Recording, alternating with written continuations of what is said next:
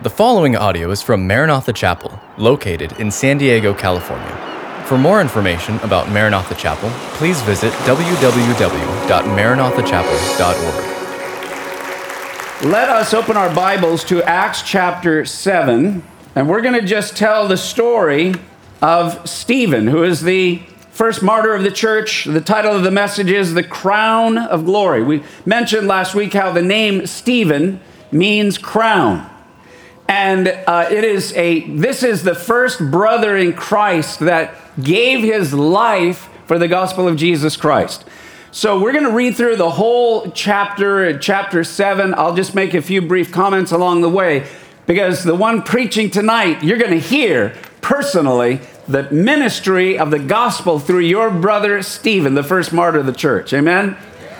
So I've got little highlights that we'll kind of go through and break this down. The first one is, the people had forgotten their own spiritual roots.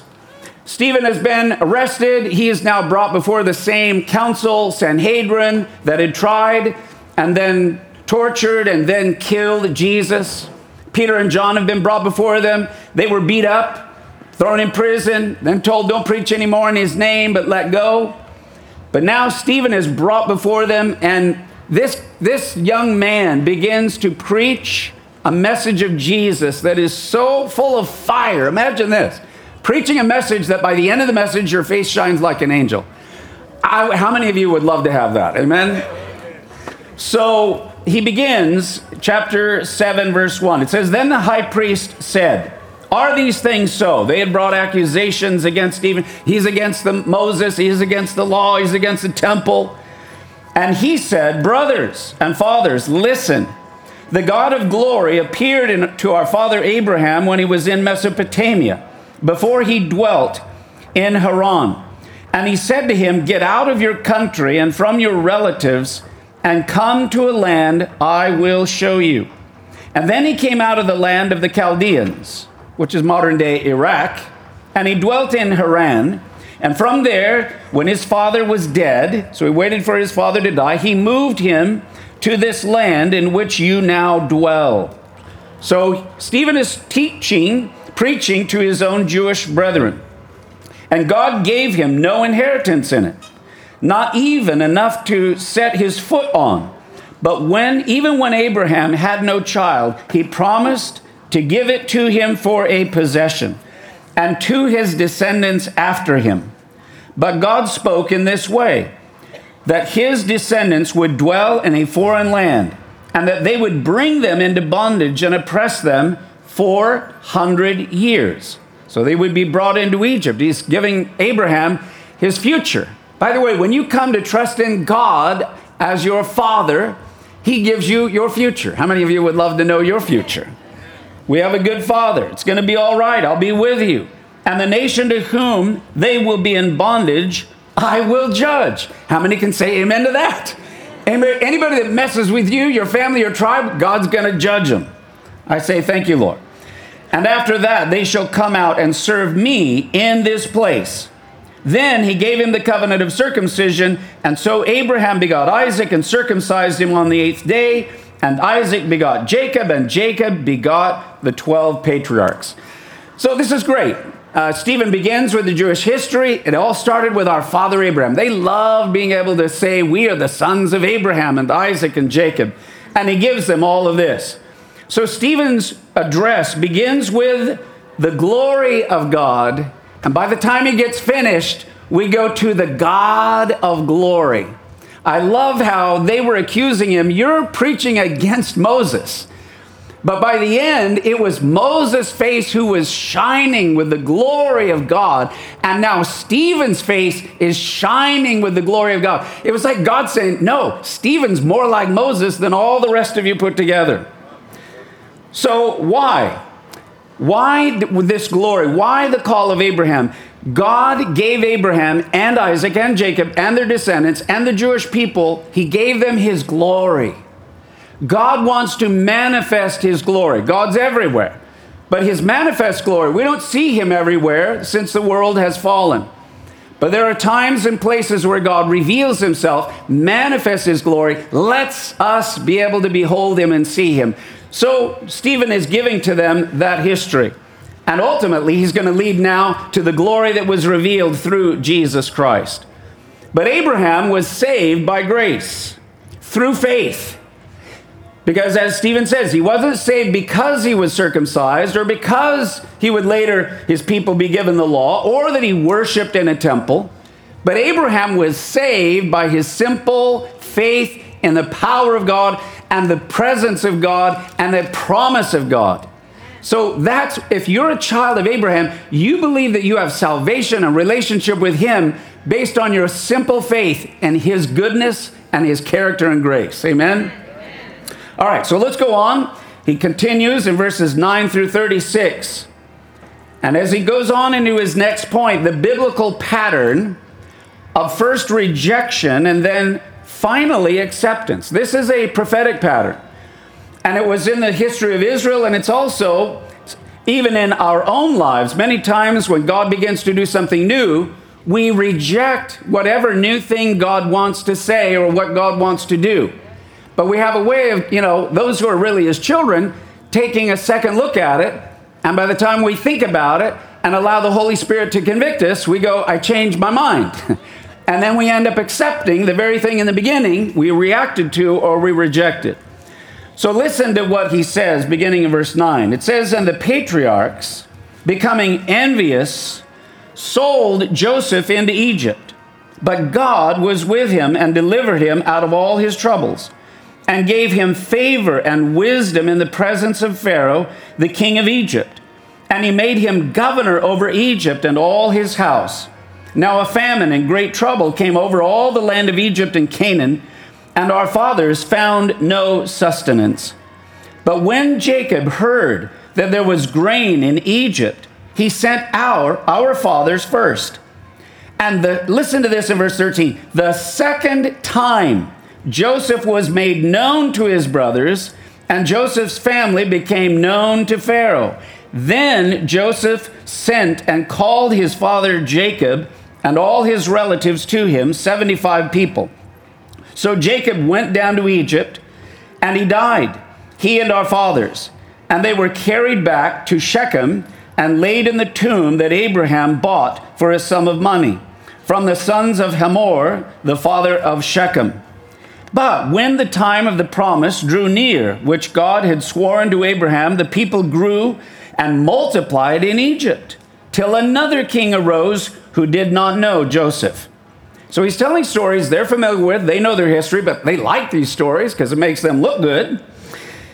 And then he goes on, verse 19. This man dealt treacherously with our people and oppressed our forefathers, making them expose their babies so that they might not live. At this time, Moses was born and was well-pleasing to God, and he was brought up to his father's house for 3 months. But when he was set out, Pharaoh's daughter took him away and brought him up as her own son. And Moses was learned in all the wisdom of the Egyptians and was mighty in words and deeds. Now, when he was 40 years old, it came into his heart to visit his brethren, the children of Israel, and seeing one of them suffer a wrong, he defended and avenged him who was oppressed and struck down the Egyptian. For he supposed that his brethren would have understood that God would deliver them by his hand, but they did not understand. And the next day he appeared to 2 of them as they were fighting and tried to reconcile them, saying, Men, you are my brethren. Why do you wrong one another? But he who did his neighbor wrong pushed him away, saying, Who made you a ruler and a judge over us? Do you want to kill me, as you did the Egyptian yesterday? And then, at this saying, Moses fled and became a dweller in the land of Midian, where he had 2 sons. And when 40 years had passed, an angel of the Lord appeared to him in a flame of fire in a bush in the wilderness of Mount Sinai. And when Moses saw it, he marveled at the sight. And as he drew near to observe, the voice of the Lord came to him, saying, I am the God of your fathers, the God of Abraham, the God of Isaac, and the God of Jacob. And Moses trembled and dared not even look. And then the Lord said to him, take your sandals off your feet, for the place where you stand is holy ground. I have surely seen the oppression of my people who are in Egypt. I have heard their groaning and have come down to deliver them. And now come, I will send you to Egypt. Now, this Moses, whom they at first rejected, saying, who made you a ruler and a judge, is the one God sent to be a ruler and a deliverer by the hand of the angel who appeared to him in the bush.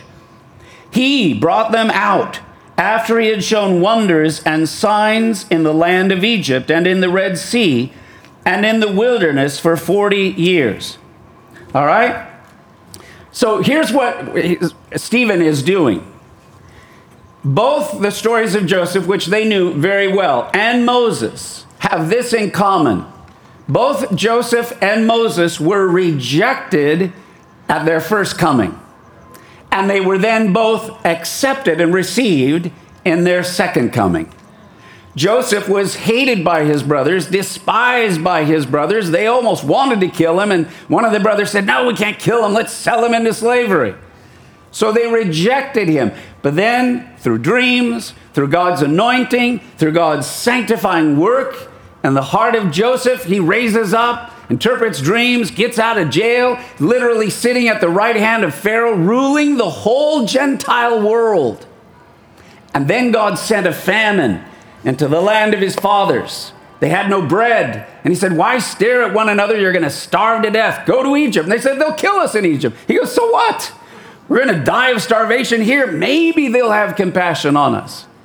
And so the brothers go down and they looked at Joseph, who is dressed now like an Egyptian. It's many years later. He has the royal makeup of an Egyptian pharaoh. Literally, they would put and paint gold into their faces. He is speaking and barking Egyptian to them. And the whole time, they do not recognize that who they think of as a Gentile, Pharaoh, ruling the world of ancient Egypt, is actually their brother, whom they rejected, whom they sold into slavery, whom they betrayed. And then the beautiful, glorious story of how finally Joseph reveals himself to his brothers. You knuckleheads, that's in the original Hebrew. I am your brother that you hated and that you despised and that you were jealous of and that you sold into slavery and even wanted me to die. But what you meant for evil, God meant for good. And look, my dad's hungry. I rule the whole world. Whatever you need, I will send you with camels laden with gifts and food and baskets and blankets and food and clothing and whatever you need. I'm ruling the world. I sit at the right hand of Pharaoh. Is that not the beautiful picture of the Lord Jesus Christ, who rejected by his own family and brothers, but in his second coming, he will reveal himself. They don't even hardly think of him as Jewish. But of course, and in fact, he really, really is. So it's beautiful to see what God is doing here. And then Moses, in his first coming, rejected. He thought, I'll rule, I'll adjudicate this.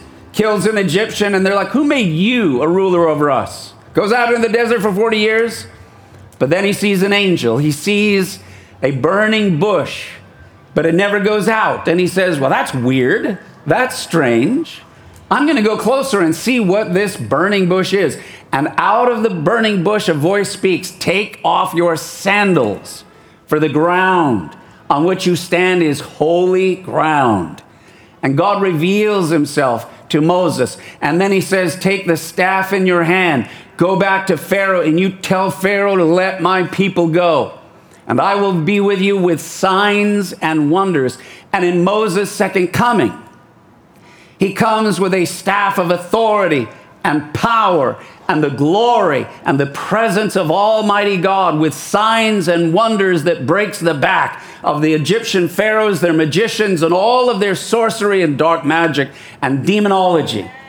He breaks it and reveals there is one who is El Elyon, the highest. He is higher, higher, higher than all the other principalities, powers, mights, and dominions. Amen? Amen. So I love, Stephen is preaching it. He is doing a great job, and he's setting the whole thing up for the revelation of Jesus as their Messiah that they just rejected. He's going to come back. So now, going on to verse 37. Verses 37 through 43. Now, Stephen's going to turn a little bit. He's going to stop telling the stories, and he's going to relate Israel, who repeatedly broke the law that they said they so loved. They go, hey, this Stephen guy, he's telling us we don't need to follow the law of Moses, which wasn't really true. But he says, look, if you want to talk about the law and not following it, hello, that's us, the Jewish people. So this is the story that he tells, beginning in verse 37. He goes, this is that Moses who said to the children of Israel, the Lord your God will raise up for you a prophet like me from your brethren. Him you shall hear. This is he who was in the congregation in the wilderness with the angel who spoke to him on Mount Sinai, and with our fathers, the one who received the living oracles to give to us, whom our fathers would not obey, but rejected. And in their hearts they turned back to Egypt, saying to Aaron, make us gods to go before us. As for this Moses who brought us out of the land of Egypt, we do not know what has become of him. And they made a calf in those days, offered sacrifices to the idol, and rejoiced in the works of their own hands. Then God turned and gave them up to worship the host of heaven. As it is written in the book of the prophets, did you offer me slaughtered animals and sacrifices during 40 years in the wilderness, O house of Israel? You also took up the tabernacle of Moloch and the star of your god Rephan, images which you made to worship, and I will carry you away beyond Babylon. Wow, man, he's really zeroing in now. They accuse him, you're against the law. And Stephen's going, well, that's a fine thing for you, the religious leaders who say that they are the keepers of the law, because our ancestors broke the law from the very moment it was given. No sooner had the law been given to the people than they disobeyed it by asking Aaron, make us an idol so we can bow down and worship the God we served 400 years in Egypt. We just got delivered from that. And they're already wanting, because Moses took 40 days up on the mountain walking into the cloud. And by the way, why didn't all the people go with Moses up to the cloud where God was? Let me ask you a question. If there was a mountain, Mount Carmel, and there was a cloud, thunder, lightning, trumpets, voices, and we had Moses with us, and he said, hey, anybody that wants to go with me into that cloud at the top of that mountain, let's go talk to God, see God, let God reveal himself to us. How many of you would want to go into that cloud? But the people said, we don't want to go into the cloud where God is. We're scared. Moses, you go. We'll stay down here. So he went, and he went longer than they thought. I don't know. They thought he'd be gone a few days. He's there for 40 days, talking to God, fellowshipping with God. How many of you would love to be in a cloud where God is, heaven on earth, for 40 days? Be better than what we're living now. But then they were afraid. So he took too long. So they tell Aaron, make us a little golden calf. We'll bow down and we'll worship it. After all the 10 plagues, after all the miracles, after all of the signs and wonders. And these idols, so they started worshiping them in the desert. And the rest of the history of Israel is that they kept going back to the gods of the Canaanites or the gods of the Egyptians. And if I can summarize, these religions were obscene in their worship of sex, not with a wife and within the boundaries of a family marital relationship, but with what they called the religious prostitutes. This was part of their religion. You could have sex with strangers, with anybody, foreigners, and consequently these little babies would be the women would conceive and have babies, and you're like, I don't want to share my inheritance with that. What do we do with them? And then in the religion was, those babies that came through the temple prostitutes, Molech wants you to put them on an altar of fire and melt them as a sacrifice. That's literally, can you believe it? That's what God was delivering the children of Israel from. And that's what they went back to. And God took it as long as he could. And finally he said, that's it. I've reached my limit. You're unfaithful. I'm your husband. We got married together there at Sinai. And I gave you the rules and the laws of how you could have a happy marriage and happy children and a future and land and prosper. And literally that's going to bring heaven on earth to you. But you went back to your old ways. You like idols? You unfaithful to me as your husband? Fine. But you're not going to love them anymore in my face here in my land. Go to Babylon, the capital of idolatry, and I will cure you of idolatry in Babylon. He sent them to Babylon for 70 years. And guess what? They got cured of that kind of idolatry after being in Babylon, used and abused for 70 years. So Stephen makes a good point. Israel repeatedly broke the law they said they loved. So look with me now, verses 44 through 50, God's true tabernacle. Verse 44.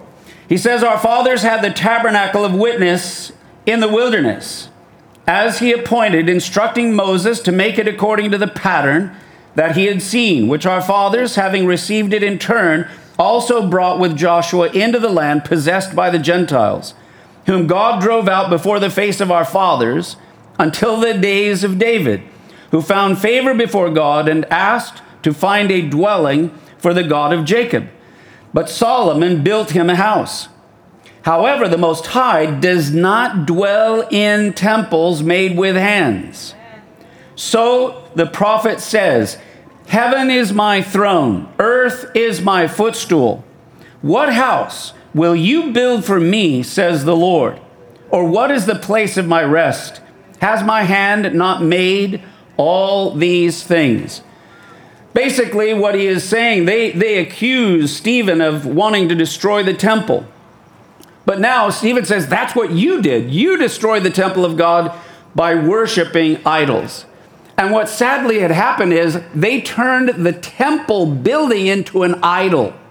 They had all kinds of laws and stuff about it, and you couldn't touch it. It was as if the building, the temple, was God or God's glory. And that's not true. That's why he says, no, there is God. How can you contain God in a little tiny building on the earth? Isaiah chapter 66, verses 1 and 2 says this, thus says the Lord, heaven is my throne, and earth is my footstool. Where is the house that you will build for me, and where is the place of my rest? For all those things my hand has made, and all those things exist, says the Lord. But on this one will I look, on him who is poor and of a contrite spirit, and who trembles at my word. God didn't want them to idolize a building or even a tent. Ultimately, God wanted to tabernacle with men. That's why Jesus is God incarnationally in the tent of the skin and blood and bones of Jesus. But even that it wasn't just that God wanted to inhabit and tabernacle in Jesus, but then through Jesus' death, burial, and resurrection, he released the Holy Spirit to now come in you and me. We are the tent, our skin, our blood, our bones. We are the living stones that God wants to live and tabernacle and have his glorious children with. Amen? Yes. Don't idolize a building. So it's good that we got kicked out of ours. Amen? Can't idolize it. It's nice, but, see ya. Now, verses 51 through 53. Now, Stephen takes a little turn in his message. He says, he's talking, ministering to the people in front of him, his own family, the Jews. He says, you stiff-necked and uncircumcised in heart and ears.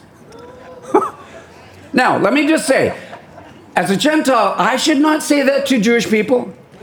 But Stephen is Jewish, so you can talk to your own people in a certain way. You know what I'm saying? So he is talking to them very direct. You always, listen to this, you always resist the Holy Spirit as your fathers did, so do you. Which of the prophets did your fathers not persecute? And they killed those who foretold the coming of the just one, of whom you now have become the betrayers and murderers, who have received the law by the direction of angels and have not kept it. This personal application cut them to their hearts. He literally was saying to them, your dead traditions mean nothing to God. You have been hypocrites, and you have pride within your hearts. And he says, and the bottom line is, you have resisted the Holy Spirit. Hear my voice. It is always possible for a religious community or a religious group to tend toward formalism, traditionalism, an outward formality that feels good, but is not really living inside of the heart. We must remain flexible and open and soft and tender to the winds of the Holy Spirit. Can I hear an amen on that? They have replaced tradition for the living Word of God. Well, let's wrap it up here in verses 54 through 60. It says, and when they heard these things, they were cut to the heart, and they gnashed at him with their teeth. I wish the next verse said, and they fell to their knees, asked forgiveness, and believed in Jesus Christ. They should have. But he, being full of the Holy Spirit, gazed into heaven and saw the glory of God and Jesus standing at the right hand of God. Woo! He ends his message and he looks up and he sees into the Spirit and he says, hey, I see Yeshua. He's standing at the right hand of Almighty God. Look, I see the heavens open and the Son of Man standing at his right hand. And then they cried out with a loud voice. They stopped their ears. They ran at him with one accord.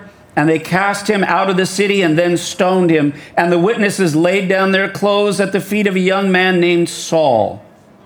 And they stoned Stephen as he was calling on God and saying, not only is he the first martyr in the church after Jesus, but he dies like Jesus, praying, Lord Jesus, receive my spirit. And then he knelt down and he cried out with a loud voice, Lord, do not charge them with this sin. And when they had said this, he fell asleep. Oh, beautiful, Stephen. He didn't die. He fell asleep. The worst thing that can happen to a believer is you fall asleep, you wake up in heaven. Amen? But I want you to think about this in closing. The Jewish people, this is the third murder by the Jewish people. They permitted John the Baptist to be killed. Then they asked Pilate for Jesus to be killed, and now they were killing Stephen themselves. When they allowed Herod to kill John, they sinned against the Father who sent John. When they asked Pilate to crucify Jesus, they sinned against the Messiah and the Son of God himself. But when they sinned against Stephen, Israel sinned against the Holy Spirit who was working in and through the apostles and a young man named Stephen. Amen? Amen. Thank you for listening to this podcast from Maranatha Chapel. If you haven't already, please subscribe for weekly messages. Feel free to share this podcast and join us for our weekend services, held Saturday evening or Sunday morning. Visit our website at www.maranathachapel.org for more information.